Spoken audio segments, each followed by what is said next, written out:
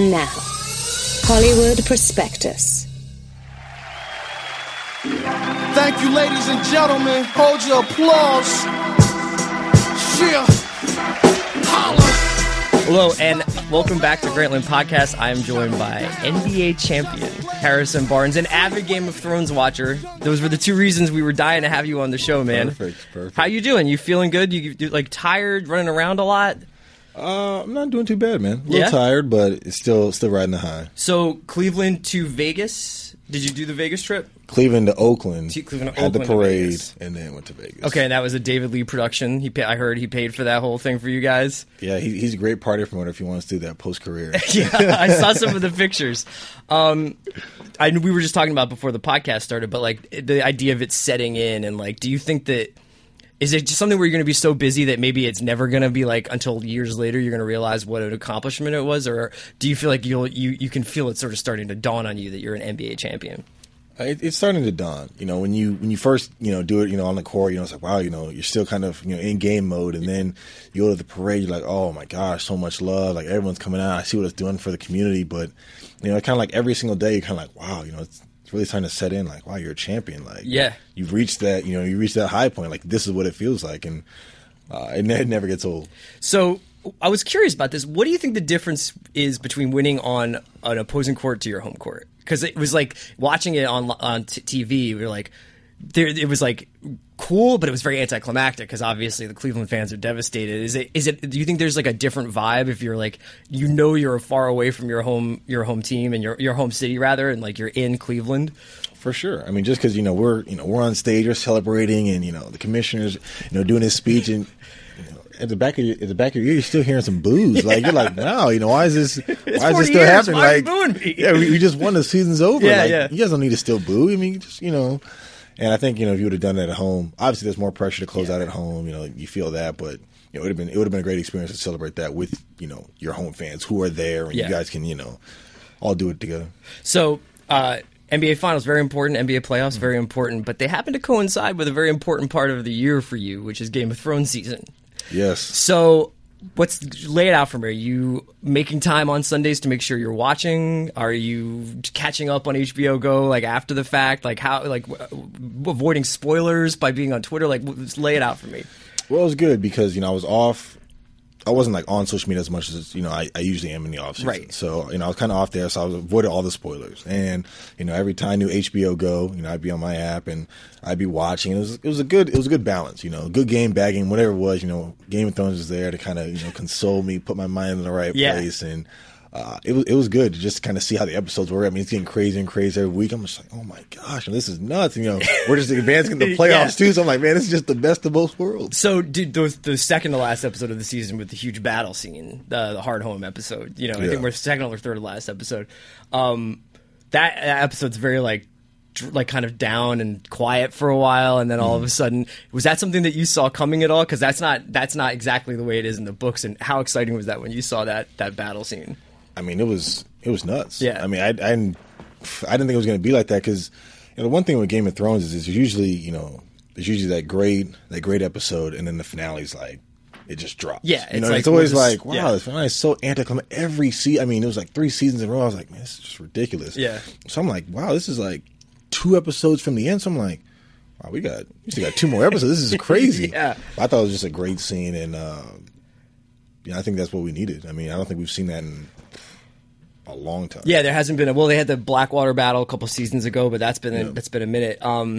So where are you at with the Jon Snow stuff? Are you feeling? We should say to anybody who's listening, if you are not up to date on Game of Thrones and you just came here for Harrison Barnes, we are talking a little bit spoiler stuff here. But where are you at emotionally? How do you feel? Do you feel like he's coming back? How are you doing with that? So my biggest thing is all my favorite characters from the Stark lineage have just died. Yeah. Big Ned Stark fan. Yeah. Gets chopped off. I'm like, wow, just devastated, right? So then you get into Rob? I go to Rob, right? Big Rob. Oh, man, Rob's going to take the North. Oh, whoa.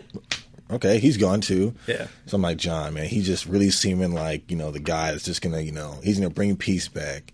And I'm like, you know what? They're paying him to be too much of a hero. Yeah. He gets stabbed. And my personal theory is, I don't know if you watch House of Cards. Yes. So remember after the last season, Doug is found outside, right? They had that quick shot. And you're like, wow, Doug is dead. Yeah. But you knew he wasn't dead, man, because if you notice throughout the summer, I watched the show a lot, like he's still doing Q&As for the show, and he's still involved. So I'm like, wow, that's really odd. Why is Doug still doing? He's dead, right? And then he comes back. So I think John's going to come back, man. I think it's got to do with the Lord of Light. It's sort of like I compare Jon Snow's situation to Dwayne Wade's situation, like where he's got to say the certain right things, to like leverage the situation, but like everybody knows he's going back to the Heat, right? Like, and it's like Kit Harington's out there being like, I'm dead, I'm off the show, man. I don't know what's going to happen in the future.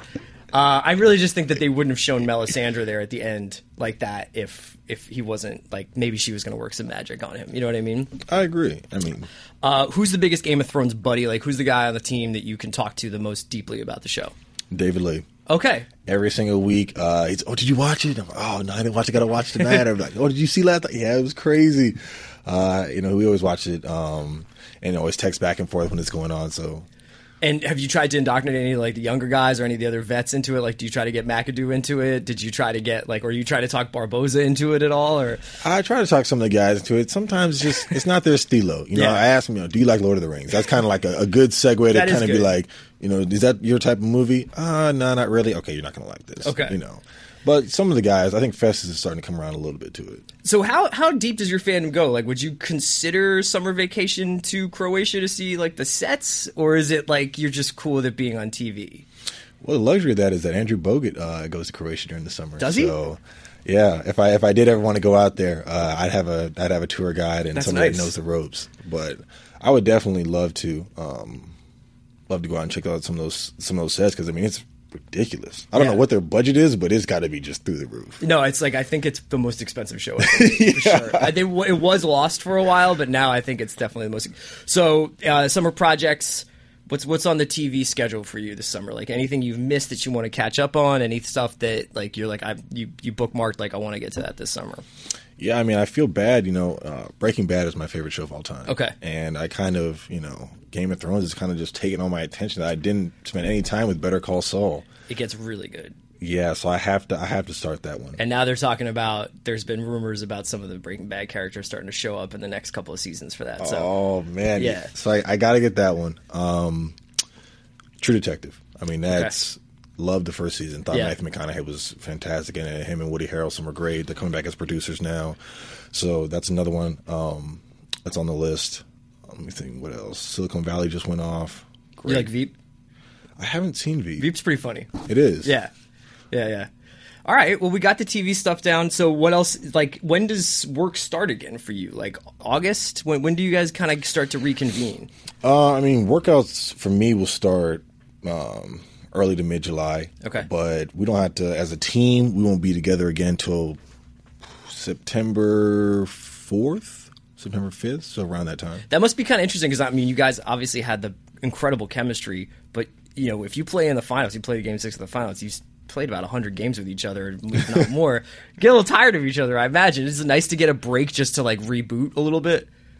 I thought it would be that way. I imagine, because, you always see these playoff teams. I'm like, man, I'm sure when these guys go to the final, I'm sure they're probably like, man, I just want to get away from my teammates. But, you miss it a little bit. Yeah. I mean, just that, that camaraderie every single day coming in. Like, our team is, super loose. So it's nonstop jokes, it's nonstop laughs. So, you do miss it.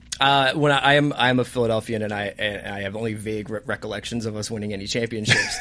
But when we have, I remember that in the summer after or the winter after, if it's baseball, the players wind up getting like, it's like it's Darren Dalton opening a Toyota dealership out on the main line. You know what I mean? So what's the weirdest request you've gotten so far for an appearance as NBA champion Harrison Barnes? Like what is the one that you've just been like, I can't do that, man? Ooh, I haven't gotten too many crazy ones yet. Okay. I think they're gonna probably this next month. I think there might be some wild ones. But it's been a high. I mean, there's just been so many requests to do all these different things, whether it's charity games, whether it's softball games, whether it's galas, whether it's all this type of stuff. So it's been great. Okay, man. Well, thanks so much for coming by, and congratulations on all the success. I appreciate it. Thank you, man. Jody Avergan from 538 here to tell you about our new podcast called What's the Point? The show focuses on how big data is changing our lives and features interviews like this one from Neil deGrasse Tyson. By the way, we've been into big data from the beginning, long before anyone even knew the term big data. We have the universe we're measuring here. Check it out. That's What's the Point on iTunes and at 538.com right now.